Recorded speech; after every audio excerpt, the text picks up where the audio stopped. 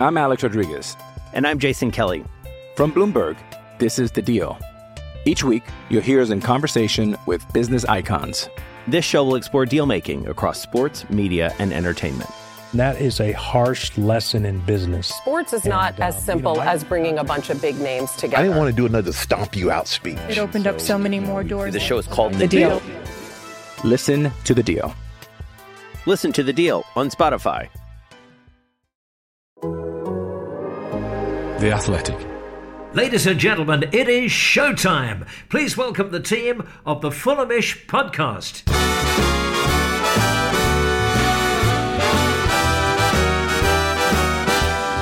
It's the Fulhamish podcast, your independent voice of Fulham FC. My name's Sammy James. Welcome to the show, brought to you by The Athletic UK. Today we're going to be discussing Fulham's penalty heartbreak in the third round of the Carabao Cup, if you can really call it heartbreak.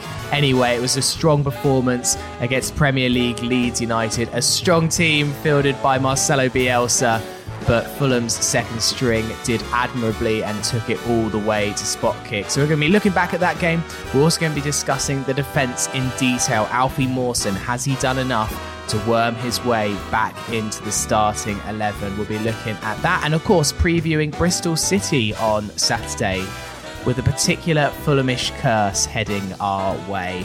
And here to discuss all of that, it is the Thursday Club. So it's Peter Brutzler. Hello, Sammy. How are we? Fine, thank you. And he's back, Jack Collins. Hello, listeners. It's good to be back. Thanks for having me back, Sam. All good? All good, thank you. All good. Let's do some three-word reviews, first of all, from Tuesday night's game against Leeds United. What came through, Jack? There were some really good ones. JX Ezon. I assume you pronounced that Jason. He said marching out together, which was good. Sparky TKO with a spot of bother. I enjoyed Londinium calling with B Team Blues. Richard Bamba, our old friend Sol, with a shooting Private Brian. But maybe my favourite of the lot. Was Justin Miller with Don't Care About It.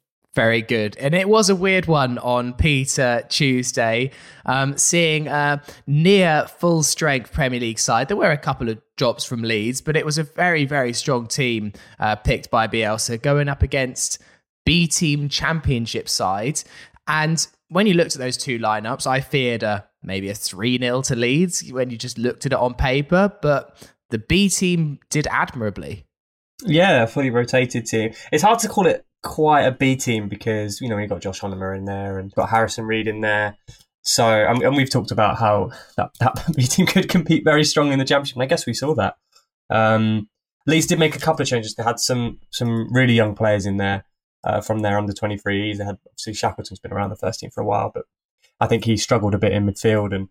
But all the same, as you say, you know, when they've got Rodrigo playing, Calvin Phillips, Illan Meslier in goal, they're clearly taking the competition as seriously as they can after a tricky start to the Premier League this year. So, but yeah, Fulham acquitted themselves really well. It was pretty even on balance throughout most of the game. I think Leeds probably edged it on chances, but I think that was the key theme that came out after the game from a Fulham perspective, was actually getting a sense of how strong the depth of the team is and what Silva has to work with. And Silva spoke about that afterwards and said, you know, if anyone slips, they'll be in trouble. So, which is a great position to be in. It's good to have that sort of healthy squad competition and particularly across the squad. And with the games, you know, cycling very quickly, injury seemingly picked up every week at the moment. It's really healthy with the promotion on the cards. I see, Peter, you've got an athletic pen. Is that like a perk of the job? Is that what you get when you sign up? A bit like the president of the USA, you get your own special pens to write articles with? It's a signing on fee, and I can only write my articles with it. They're all handwritten, and then they're posted in a special box, and someone types it up for me. How many more times do I need to read the code before I can get one is the real question. How many more times do I need to say theathletic.com/Fulham pod before I can get my own pen? Jack, it felt to me like the Rodrigo Muniz show, let alone the Rodrigo show on Tuesday.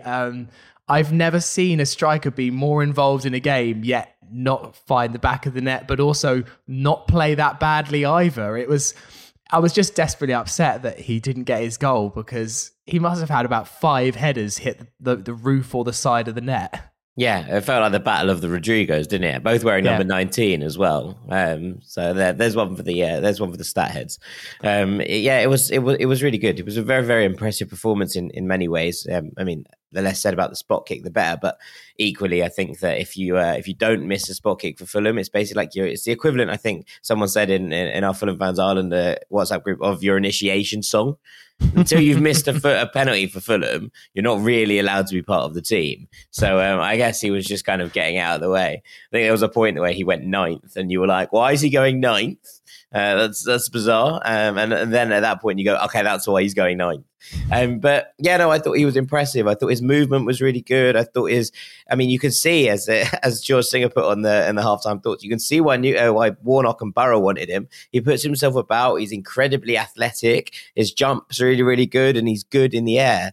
He was able to win a lot of flick-ons, a lot of kind of hold up moments from him, and it doesn't stick to him. I would say he's not a traditional hold up man in that, you get the ball and it holds to him in the same way that sometimes it does with Alexander Mitrovic. But in terms of flick ons and winning things in the air and that aerial prowess, I was really impressed. And actually, I think maybe he suffered a bit from the fact that we had 3 behind him who I thought all did okay, to be perfectly honest with you, in Knockaert, Keener and Cabano, who basically refused to kind of run off him. And I think we lacked a little bit for kind of dynamism going forwards off the back of Rodrigo and getting used to that new kind of system. If he is going to play there and we are going to whip those balls into him aerially, then someone needs to be in and around him very, very close to try and push onwards. So yeah, I thought it was a really impressive display. I thought he did really well, and I think he's going to play a big part this season. I mean, Peter, I was surprised to see him play so much of a role. Tim Ream tweeted that he could barely walk after Saturday's game against Reading, and then he put in the full 90, and then kind of Tim went out of his way on Twitter, as happens these days with Tim Ream, to praise Muniz. So yeah, it was a bit of a surprising one to see him so involved from the start. I was expecting a bit more of Jay Stansfield just because I knew that Muniz was carrying a bit of a knock, but it didn't seem to affect him all that much. Yeah, no, I felt exactly the same way. I didn't think he'd be involved really. Judging by the way he sort of limped off at the weekend, and then as you say, then Tim said afterwards about that. So I agree with Jack. I think he did well. I think it's always going to be tricky, and Leeds are a difficult one to sort of assess any player because of the way they play and their man marking and. But it was just those little glimpses that were really encouraging. As Jack said, the flicks and the shot he took in the first half where I think Joe Bryan sort of drives from defence and into the midfield area, then lays a pass to him. It doesn't really seem like there's anything on. Drops his shoulder and then suddenly he's away. Has a shot and it's saved. But those moments are what were really encouraging. And, I think having him in around the setup and just get that time he'll probably need to adapt. You can see that there'll be elements of his game, I think, working out the tempo and how physical it is as well, will take a little bit of adjusting to. But in general, his all-round play was good. I think it's definitely a rite of passage missing a penalty. But, you could see actually how much it meant to him, and I guess for a lot of, I don't know, I'm looking at more of a neutral perspective, but obviously, from a Fulham side, you don't want these games necessarily to keep going with the runs they've got, and promotion's obviously the target. So dropping out of the Carabao Cup is not the end of the world, but you could see that it meant a great deal to Muniz, and obviously it was his first start. But his teammates were rallying around him, and I'm sure the message will be hammered home that it's fine. You have to miss a penalty to be a part of this Fulham setup at the moment. So it's it can only improve from here. But I think it's some really positive signs in his first start. And yes, one of Peter's articles that you can read on The Athletic this week is a bigger profile on Rodrigo Muniz, talking about how he's transferred from Flamengo to Fulham. I did not know that he scored a bicycle kick goal at the Maracanã. That's the only thing that anyone knew about him. That was literally the highlight reel. I didn't know it was at the Maracanã. Oh, mate, that's where Flamengo play. Well, I just didn't maybe put 2 and 2 together. But I feel like he needs a few more goals for this title, but can he be called the Putney Pele? One day we'll call it the Putney Pele. You don't want to put more pressure on his shoulders. He's already come in as a Brazilian. It works though. Give me that. It works. Oh yeah, absolutely. It scans well. Well. You can read more about Rodrigo Muniz on The Athletic if you go to theathletic.com/Fulham pod. You can sign up and get 33% off the subscription and one closer to that glorious pen. Jack, let's have a look at the rest of the team. And I think there was mixed performances, good and bad. We're going to come on to the defence a little bit later. In the midfield, I felt like it was very much, maybe not the good, the bad and the ugly, but it was very much the good and the ugly. I thought that Quina was fantastic and Knockaert on the right, it was a performance to forget. I thought maybe this is the one where Knockaert comes screaming back into the team, bends one in from 25 yards and gives everyone a question or two. That was not what happened. No, it wasn't. He worked hard. That's where we're at. It's Anthony Knockaert. He always works hard. He shifted up and down the wing, but there just was that element of, sharpness, I think, missing that, you become used to watching a player. And even when Knockaert was having a tough spell with Fulham, even when he wasn't playing well and, we were all a bit frustrated, you could see he was sharp. It just wasn't falling for him. This felt like he was rusty. And look, you can't really blame him. He's now fifth to sixth choice winger at the club. He has fallen down the pecking order in a remarkable manner. And therefore is not going to get many games. And there's also that element when you do end up doing that and you do end up having that moment and you are an Anthony Knockaert-esque figure, you end up trying too hard. And I think it was all sorts of the above is how I would kind of put it. It's one of those where everybody kind of wants it to come round and work out, but just feels like all the pressure is now on everybody. There's pressure from the fans to be like, okay, if you want it, then push on and make it work. And then Knockaert's putting that pressure on himself. He's trying too hard. He's trying too much. It's just not clicking for him. There's no kind of flow or rhythm to his game. And look, I'm not going to criticize him because he has, it's very obvious how hard he's working, how much he's trying to make it work. But ultimately, right now, it just doesn't feel like he has the quality of the rest of Fulham's wing core. And ultimately, that means I think we're not going to see that much more of him across the course of this season. And Quina, I thought he played brilliantly. By the way, I've started calling him Quina because that's what Ivan Berry was calling him on the Tannoy. So I feel like Ivan asks around and gets the intel on this. So I'm going to call him Quina. But Jack, maybe you can re-educate the both of us. I don't think there's a soft Q in Portuguese, but I might be incorrect. So I will double check on that, and then I will come back to you in the next episode. I believe it's Quina. I've been led to believe it is, but I can I'll double check from my Portuguese sources, aka Lucy, and we'll get the ultimate lowdown on that. Yeah, I thought he was good. I think there's a funny thing with Quina where you watch him play and when he actually has the ball, it sticks to him like glue. He has a wonderful touch. He's able to, his close control is brilliant. He can ghost past a player.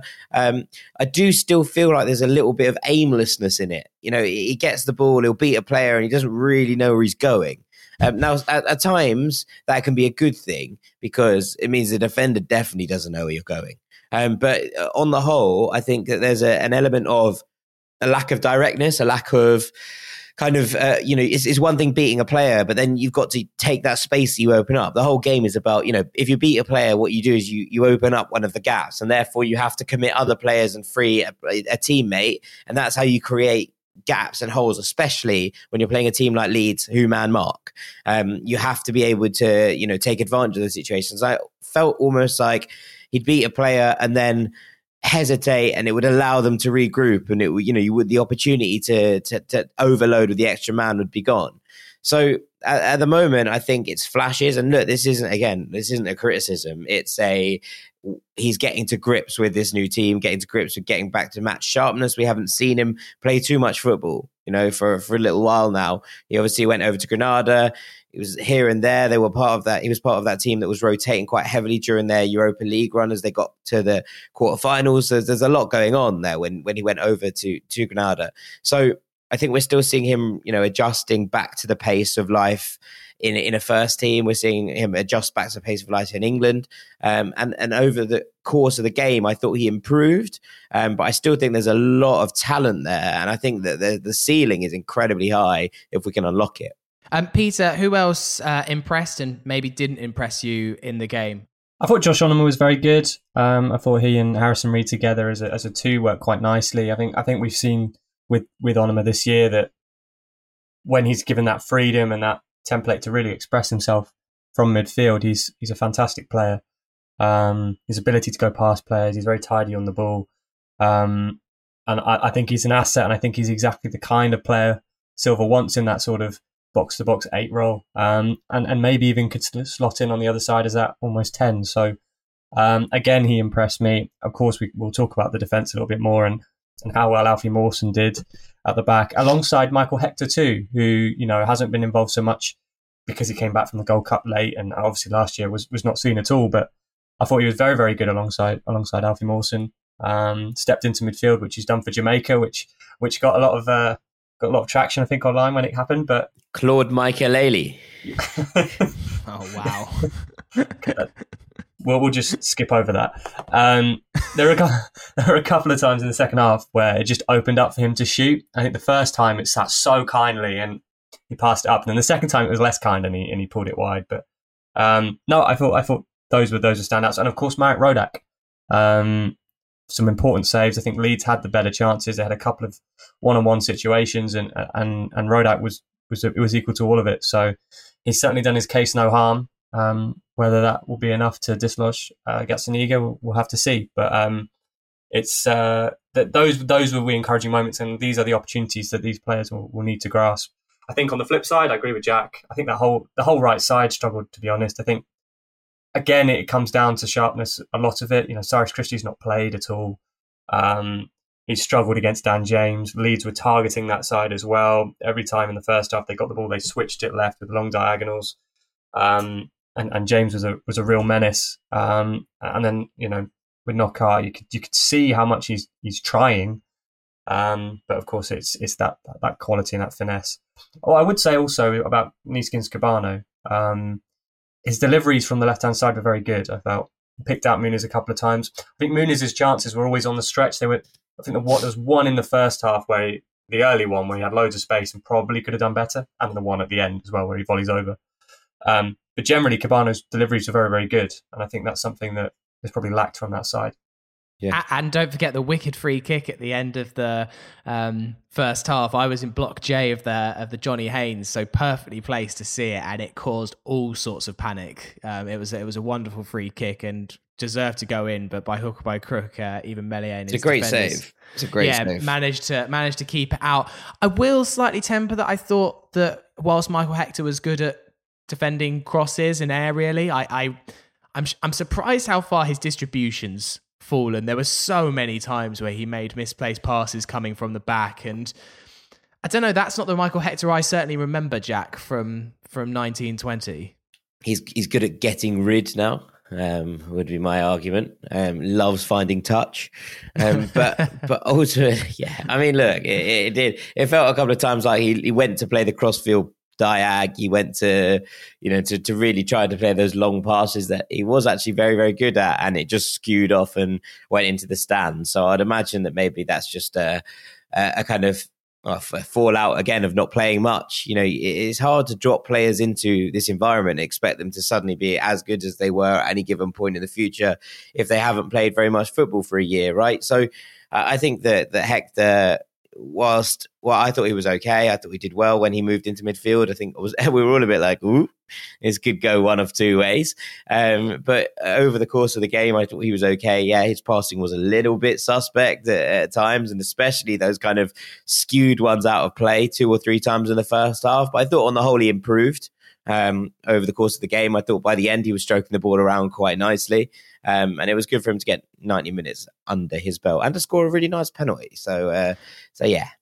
Yeah, that's one to come on to. So the penalty shootout, I mean, I got really excited for the penalty shootout, and then someone, I don't know, next to me in the stand was just like, why is everyone getting excited? We're terrible at penalties. And I thought, oh, yes, of course. How could I forget? Because it was funny. Like, obviously, at that point, it was like, I do think there's a level that, like, obviously, every single time Fulham play a football match, you want them to win, right? That's part of being a fan. There is also an element of being like, we could probably do with not being in this cup.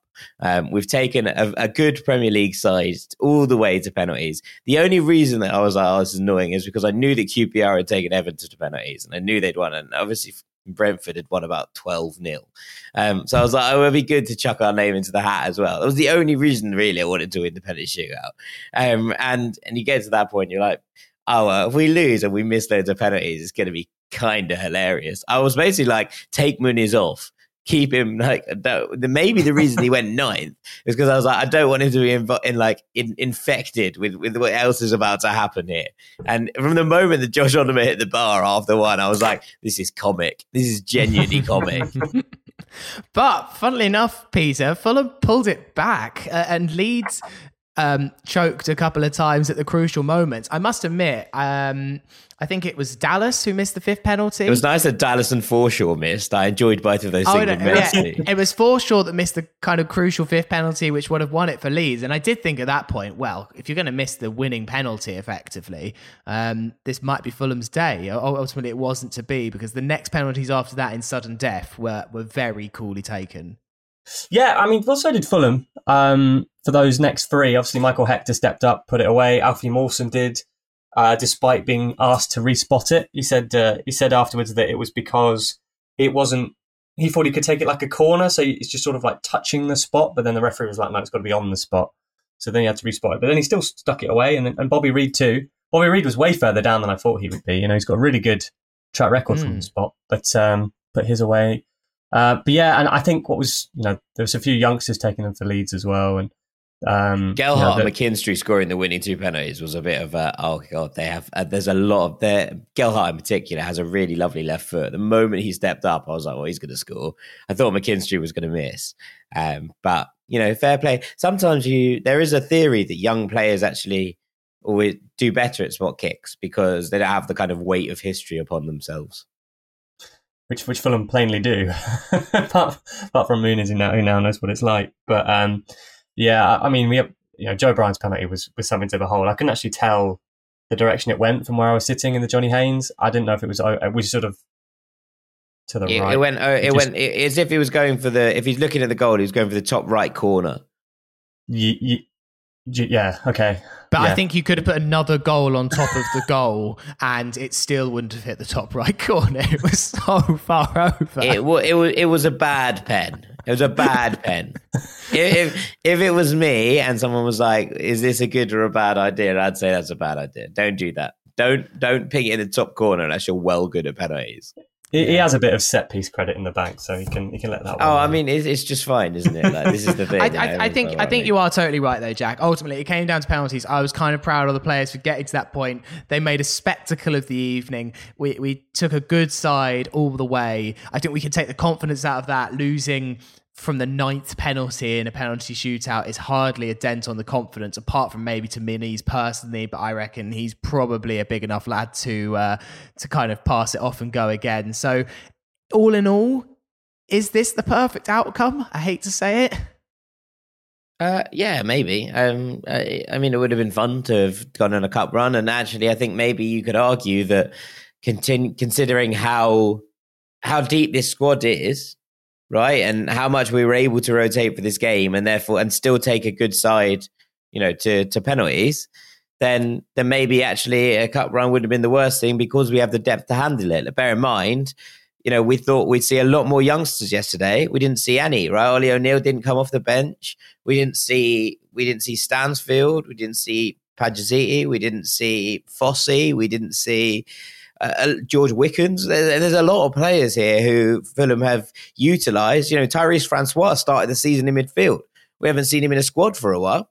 You know, that's where we're at with things. We have a lot of players here who are trying to get minutes, who are working their way into senior football. And, maybe a cup run wouldn't have been the worst thing in terms of trying to rotate and make those players, and get those players minutes. But ultimately, there's another cup in the FA Cup that will start after Christmas, and we'll have a think about and I assume use the squad for that. So perhaps it is a good outcome. But I do think there was an opportunity to just get the rotation players more minutes. I mean, the Championship is famously, choppy waters. It's famously relentless. We are going to have to rotate. But I do think there's enough depth in this squad that we would have been able to handle a cup run at the same time.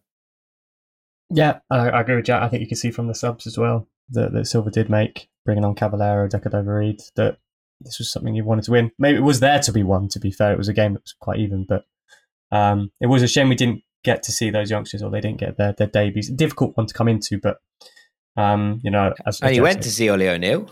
Yeah, Ollie O'Neill, Ireland number 21. So he's yet to make his debut. Marlon Fossey as well is yet to play Fulham. So it would have been nice to see those. I think Adrian Pajazisi didn't make the squad in the end. No, he was there. He was definitely there, but he didn't. He was probably 19th man. So, but yeah, it's one of those. But with the squad, maybe it would have been helpful. But there's more to come. I mean, it was an incredibly strange atmosphere on Tuesday, Jack. I don't know if I've ever quite seen it where it genuinely felt 50-50 in the stadium between Leeds fans and Fulham fans. They travel in numbers. There's a lot of Leeds fans in London. But even so, a lot of Leeds fans also would have travelled down from Yorkshire for this one. I think maybe you just have to hold your hands up that it's a big city. They do have impressive support. I do just feel like Fulham maybe could do a bit more to pack out those early Carabao Cup rounds. I know that way back in the day, these things used to be included in season tickets. Generally, the first cup game at home of the year used to be part of the season ticket package. I don't really see why clubs don't do that. It seems like a no-brainer to me. Generally, it's going to be a game that's pretty sparsely attended anyway. Why not try and get one of the games packed out? It's an extra perk for season ticket holders.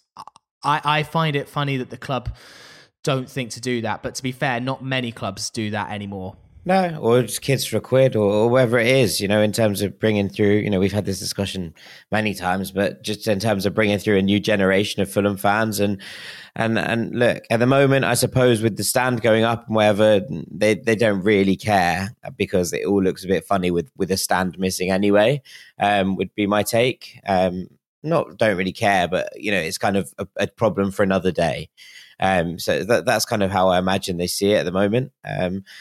Look, I suppose there's a funny old kind of question, isn't there, about how, if a seat is going to be empty, is it worth giving the seat away because they, whoever comes into the seat, if they've paid £1 for it or paid £5 for it, might be more likely to buy, a hot dog at half time or a beer or a can of Coke or whatever it is, I was going to say fizzy pop, but I think I just sounded like my dad. But it was, I just have I'm just a bit confused by it, but I think it's just the modern game. We've just seen it in City, right? With Pep and the Champions League and them talking about how it's difficult and different to the old package that normal fans get with their season tickets. And it just seems like a strange kind of dichotomy that clubs just haven't really got to grips with. And maybe it's one for the FST to have a real think about and how we can kind of try to make those things happen. But, you do worry with nights like that, if it's that sparsely attended with 3 stands, what happens when there's a 4th? And the 4th is a multi-layered, big old, couple of thousand seating, big Riverside. Is it that I don't think people are going to come for the stand alone. I think there is a kind of a pervading feeling sometimes around the hierarchy that we got a new stand, people come to that, but no, people don't come to football for the stand. Much as the stand is cool and nice and it's going to be really nice, but I do worry when it's finished as to how Fulham pack that out. Yeah, no, I totally agree. And I just couldn't get that out of my head. Maybe because I was in the Johnny Haynes as well, Jack, on Tuesdays. First time I've been in the Johnny Haynes, I reckon maybe 4 or 5 years. I haven't not sat in the hammy end. And, obviously I was at the Leeds end. It was noticeable how loud Leeds were and that the Hammersmith end really wasn't competing with that. But also you just had this absolutely mahoosive stand in front of you and you're thinking, God, like how on earth are Fulham actually gonna, try and get attendance is great. And whilst you don't get extreme examples like Leeds coming to town every week, I think there's got to be a lot more invention, I think, from the ticket office and the comms in order to try and get a new generation of Fulham fans. Because whilst the attendances have improved over the years, I think we could all admit there's still a lot of work to do before we're absolutely selling out 30,000 comfortably every single game. Anyway, that'll do for part 1. Part 2, we're going to look at Fulham's defence. I'm Alex Rodriguez. And I'm Jason Kelly. From Bloomberg, this is The Deal. Each week, you'll hear us in conversation with business icons. This show will explore deal-making across sports, media, and entertainment. That is a harsh lesson in business. Sports is not as simple as bringing a bunch of big names together. I didn't want to do another stomp you out speech. It opened up so many more doors. The show is called The Deal. Listen to The Deal. Listen to The Deal on Spotify.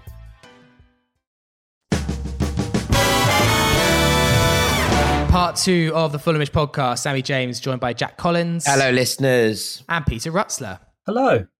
Peter, you've done another article for The Athletic. That is the job. Why do you keep writing articles for The Athletic? It's just a fun pastime for Peter. And it's on Alfie Mawson. You spoke to him after the game and... well, he has certainly thrown the cat amongst the pigeons with that performance on Tuesday. In the podcast that we did with Tim Ream, if you haven't listened to it, please do. Tim is excellent, and I have an even bigger soft spot for Tim than I already did. But he said in that interview that Alfie is breathing down his neck, in his words. I mean, the pressure has intensified even more following that performance on Tuesday. It was commanding. He brought the ball out of defence really, really well. He just looked like such an assured player, looked a bit like the player we all thought we were getting back in 2018 when we paid all that money for him.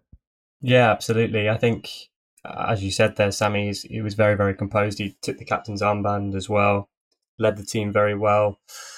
It was his all-round play, I suppose, that kind of shone and stood out. I think he played for a ball-playing Swansea team. He was linked with big clubs at the time before he went to Fulham. So he has all this in his locker. We sort of know it, but we haven't really necessarily seen it. I know that Jack will love to talk about his marauding runs and a nickname he coined for him that I think he wants to get rid of now. But that side to his game, he's an intelligent operator in that area, knows when to take the ball, knows how to play it, very good distributor. And it shouldn't really be a surprise, but it is because of the injuries he's had and for how long he's been out of the picture, really. And he was really candid about that when I spoke to him after the game, talking about why he probably hasn't recovered in the way he would have liked. He talked about diet, recovery, and that now he feels that those problems are sort of behind him and he's in the best. He feels as good as he has ever felt, really.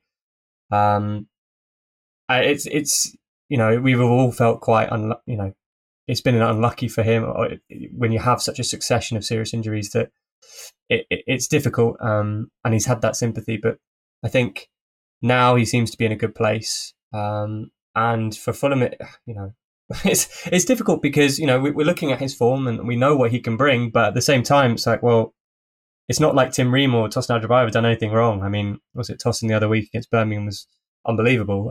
Tim Ream's not put a foot wrong defensively, so it's really, really competitive. But he, as you say, he's there. He's breathing down both defenders' necks, and Silva sort of alluded to it after the game as well in his press conference. Asked because he's been asked a couple of times about Alfie and how far away is he? How much pressure is he putting on them? And he said, he went back over previous comments, but then at the end was like directly speaking, he is pushing really, really hard. So I don't think there's much more he can do, really. Jack, your thoughts on Alfie? Would you put him in the starting lineup against Bristol on Saturday? Alfie Maraudson. Yeah. I mean, would I put him into this lineup against Bristol? I mean, it's a ground he knows well. Obviously, he was on loan there last year. Yeah. So there's that element. It's hard to, isn't it? It's hard to say, oh yeah, we're going to drop Tim Ream, we're going to drop Tosin, given how good they've been. Right? I agree with Peter. It's one of those things where, on the whole, you look at how Fulham have performed defensively, and I mean, 2 lapses aside, which both came down the right last week against Reading. Most of the time we've been pretty good, solid defensively. We've been impressive. And therefore, do you break that up? There does feel like there's an understanding there, and it does feel like there's a bit of kind of veteran in Tim Ream guiding a new gen in Tosin through this first kind of couple of years of his career, and we're seeing him improve week on week. Do I think Alfie Mawson could fill that role? Sure, I think so, absolutely. And I'm really, really impressed with how well he's played when I've seen him play, how excellent he was when he stepped in at Stoke. And was able to, just take over almost seamlessly from when Tim Ream got injured. It was really, really impressive. So I think there is a space for him here, and I do think that he is going to be pushing to line up eventually alongside Tosin Adarabioyo in that back four. There's also the element of, what are you building here? Are you building a team that can compete next year? And if that is the case, do you look at this and go, is Alfie Mawson and Tosin Adarabioyo the long-term partnership for Fulham? And therefore, should we be blooding that slightly more now in order to make sure that when it comes around next year, wherever we are, is that what we're looking at and going, that's what we see as our future partnership? And therefore, we need to kind of really get it going, get that kind of synergy between them rolling. Probably. But at the moment, I don't think you can talk about dropping Tim Ream when he's been so important. He's wearing the armband. He is giving that kind of leadership to this side. So it's a good problem to have, isn't it? You got 3 defenders here, all playing really well, really pushing to be key parts of this season. I think that, like it says in the article, Alfie feels like he will get that chance this season, that he's been given the opportunities to prove himself, and then the time will come. And therefore, I think that we should wait and see. And I kind of trust Silva to manage this one appropriately. There was a moment in the Tim Ream interview, you might remember it, where I think Farrell said something along the lines of, we're all really happy to see you back in the first team this year. And Tim Ream goes, but are you? And I think Tim Ream, I think he's very self-aware of the opinions of him and the fan base. And I think he sees a lot of it. And I saw that face that Tim Ream, I saw into those eyes, and I'm not going to go on the podcast and say that Tim Ream should be dropped. I am a chicken and bowing down to Tim Ream here. So look, I think it's going to be really strong, intense competition. And Peter, one thing that you touched on a lot in this article about Alfie was his injuries. He's been plagued by them, absolutely plagued by them, pretty much since the day he arrived at Fulham. But what I found interesting was that he's actually really got into shape as well, and has changed some of his lifestyle in order to kind of, he blames a lot of his injuries on bad personal choices, which I read and thought, is that really the case? You've probably just got challenged a bit hard in training. But he says he's dropped a shirt size. He says that he's being a lot more professional off the pitch with his diet, and he thinks that is what is making the big difference. Yeah, absolutely. That was a key part of it. And as you say, he says he's dropped a shirt size, and I think sometimes it is about how you deal with the recovery. There's always that pressure when you're in that situation to come back and to play as soon as you can, but getting that right is important. And he was really honest about it. He says he's in a good place, and that's what's important, to be honest. It can't have been an easy period. As you say, he's had a lot of injury troubles. I mean, he arrived at Fulham off the back of the injury issue at Swansea. I think we did the maths for the piece. It's something like 76 games he's missed if you include some of last season. And of course, he was at Bristol City, and I mean, that was just so unfortunate. He had a knee. He started the season incredibly well. They really, really liked him there. It sort of married up with a real upturn in Bristol City's form. He was wearing the armband there as well, wasn't he? Yeah, exactly. Started the season so strongly, got on really well, as you can kind of tell when he talks about Bristol City at the end of the piece. And then got injured. I think it was against, I think it was Middlesbrough first. Then spent a few weeks out, 10 weeks. I think it was 10 weeks, and then comes back, injures his other knee in the FA Cup, and then had to come back to Fulham. And you just kind of, at that point, you think, bloody hell, give this guy a break. But no, he's been given a fresh start, and I think because he also talks about what it's like under Silva at the moment, and he says he's not the only one, and we've talked about that as well. We've seen that with different players, and that clean slate he seems to have relished. He's enjoying being part of the group. I think, I didn't get the impression speaking to him, and I guess if you do speak to him, we were talking about squad competition, can he get his place in, as if he's trying to talk his way into the team. It absolutely was not the case with that. He's enjoying his role. He sees himself having that opportunity at some point under Silva. He feels like he's getting it, but he also feels like he's getting a really good fair crack at the moment, and that's quite important. It's going to be one of Silva's biggest challenges, without a doubt, is managing that squad, because there are some very good players who aren't going to be playing week in, week out. And in defence, of course, it's interesting because do you rotate central defenders? Me personally, I would never do that. You want a stable partnership, so finding the right balance will be key. But he's in a good place. It feels like the team are in a good place too, and for him, it's just about getting in and getting a run. I think the last time he had a good run of games was in the Championship under Scott Parker. I think before Christmas he had a really good stretch, didn't he, of games, and then dropped out with another injury. So trying to stabilise that will be key for him. And it bodes so well to have a player of his quality just chomping at the bit, trying to get into the team. Well, you say he had a run of game, but he did struggle a lot in that 18-19 season, Jack, particularly that game against Brentford, which we lost, was always kind of really the nadir of Alfie Mawson, wasn't it? And he was kind of deservedly dropped from the team after that. And he has struggled, but it's great to see this Alfie Mawson resurgence. And one thing I think is interesting, Jack, is now how with the kind of redemption of Alfie Mawson, and we know that Jean-Michel Seri and what he's doing on the pitch, the 2018-19 transfers, which are long talked about, are much discussed and mostly maligned, let's be honest, are suddenly not looking anywhere near as desperate as they were when you consider that the big money was spent on Seri, Mitrovic, Mawson, Bryan and Anguissa. Yeah, they've all had their moments, haven't they? In terms of this Fulham side, look, I think we're going to need to see a wee bit more from both Alfie and Jean-Michel Seri, to be honest, in probably the Premier League, in order to really banish the demons of that transfer window.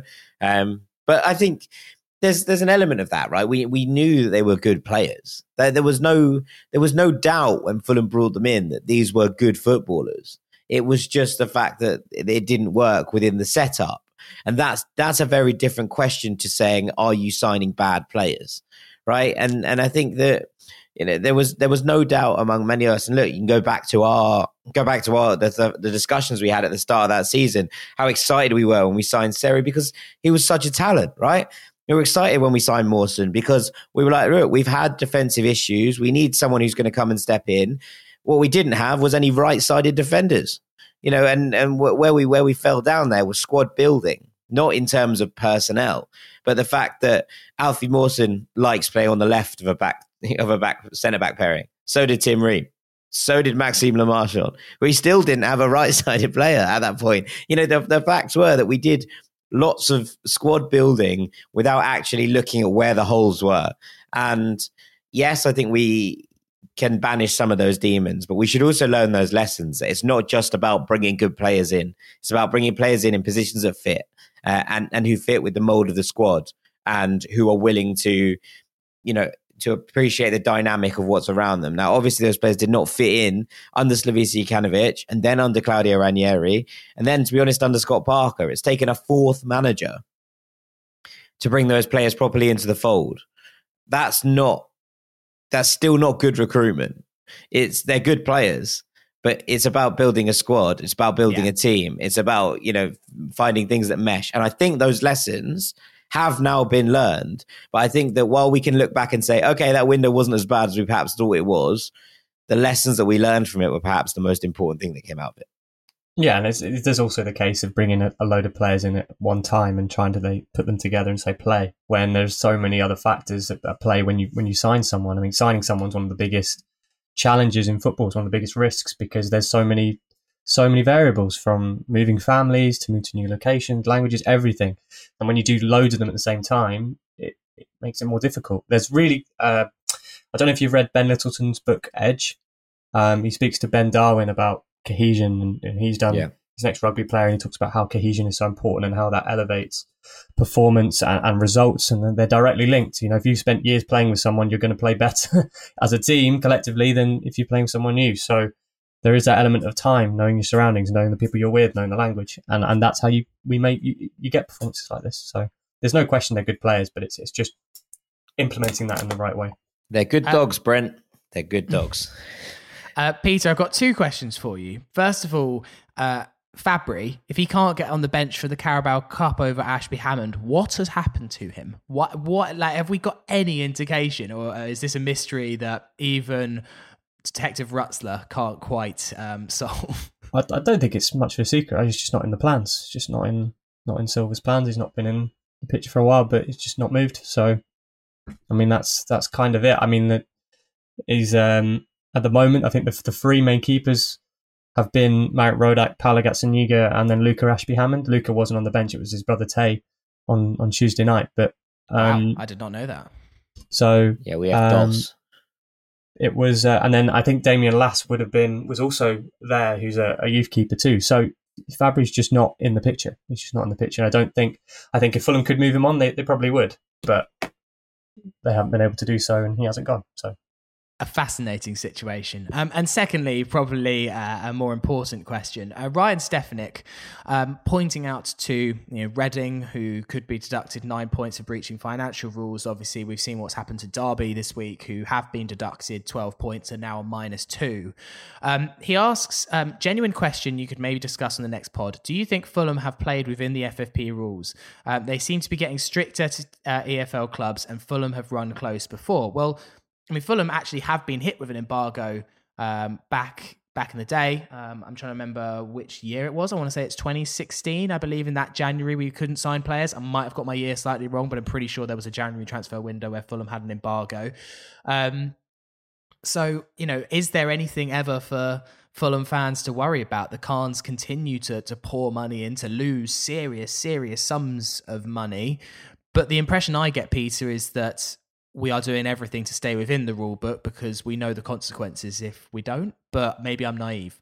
We talked about the structure of some of the transfer deals that Fulham have done. It's been interesting because Marco Silva, we talked about Nathaniel Chalobah, will always mention the fact that he was free. And then we was discussing Harry Wilson last week, and he was asked about him and the fee but by a reporter, and Silva was like, he said, what do you think the fee is? And I think it was 12 million, which has been reported everywhere. And he said, well, that's just not true. It's not true. There's lots of things being said that are not true about what we're spending. My understanding is that it's a loan that becomes a permanent 3 million each year, and then 3 million potentially in add-ons, which does add up to 12 if all are met. So I think with that in mind, I think Rodrigo Muniz is another one, which is a split fee. There is definitely a consciousness. We know Tony Khan's spoken about it publicly, about trying to stay within financial fair play regulations. Now, Fulham have committed to a lot of money, like regardless of what they've spent now. Harry Wilson could end up being 12 million quid, and that would 12 million quid on the books. And if you're in the Championship, that's quite big when you're limited to 13 million pound losses per year.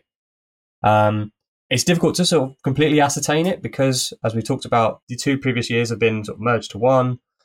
My sort of look on it at the moment is I think they're okay.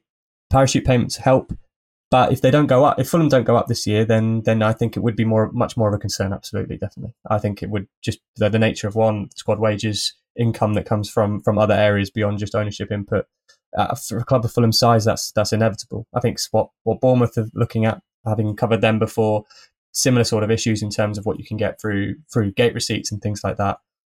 There is a limit on what you can do, and once a Premier League wage bill comes into, once it meets financial fair play in the EFL after you've come through parachutes, it becomes trickier. So if Fulham don't go up this year, then they'll have to move bodies on or reduce the wage bill. I think that's just inevitable, and that's where it becomes trickier.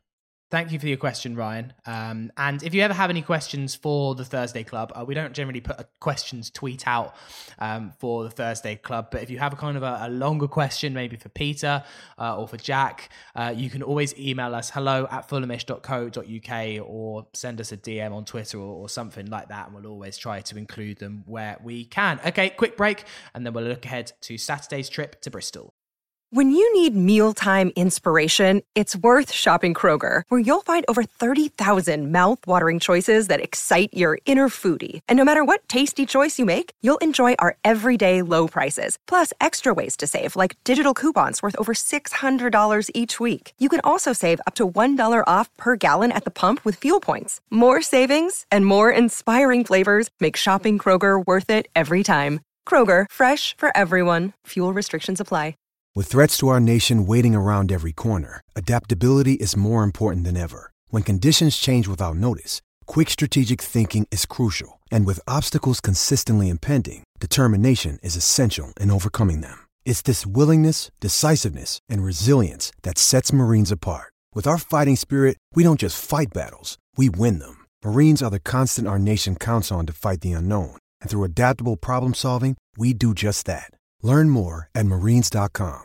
Jewelry isn't a gift you give just once. It's a way to remind your loved one of a beautiful moment every time they see it. Blue Nile can help you find the gift that says how you feel and says it beautifully, with expert guidance and a wide assortment of jewelry of the highest quality at the best price. Go to BlueNile.com and experience the convenience of shopping Blue Nile, the original online jeweler since 1999. That's BlueNile.com to find the perfect jewelry gift for any occasion. BlueNile.com.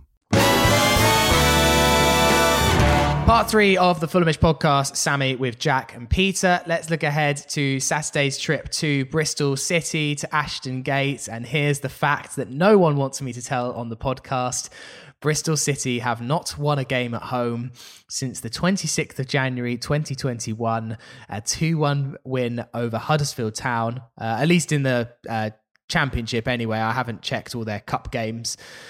And, well, Peter, might as well just finish the podcast right here and congratulate Bristol City on their 1-0 win. Yeah, I was going to say, it's a preview done, isn't it? I don't need to do it anymore. That's the results sewn up.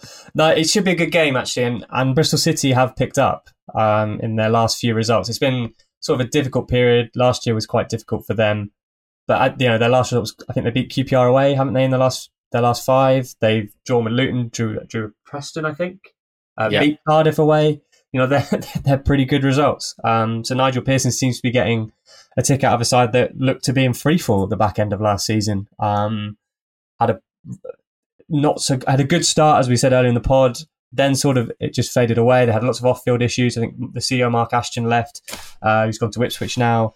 Dean Holden was appointed after Lee Johnson's departure, which was last summer, and I think that was an underwhelming appointment for Bristol City supporters, particularly as Johnson had been there for a while. And Nigel Pearson came in midway through the season to try and pick them up and just wasn't able to do it. So they're a club that I think Alfie Mawson said it in the interview as well. They've got all the resources there to be a top club. It's a big city. There should be a club that they're competing at least at the top end of the Championship from that area of the country. But they haven't been able to do it. But now they seem to be on a bit more of an even keel, and considering the recent form, it should be a tough game. And the that stat you read out, Sammy, means that it's a foregone conclusion. Yeah, Jack, always a nice trip over to Bristol. Fulham actually have a fairly good record there from recent memory. Of course, we'll always remember it as the last game before COVID. So it was kind of like the final away day, the last day of Rome, really, that trip to Ashton Gate in March. How do you think Fulham set up for this one? What would you like to see?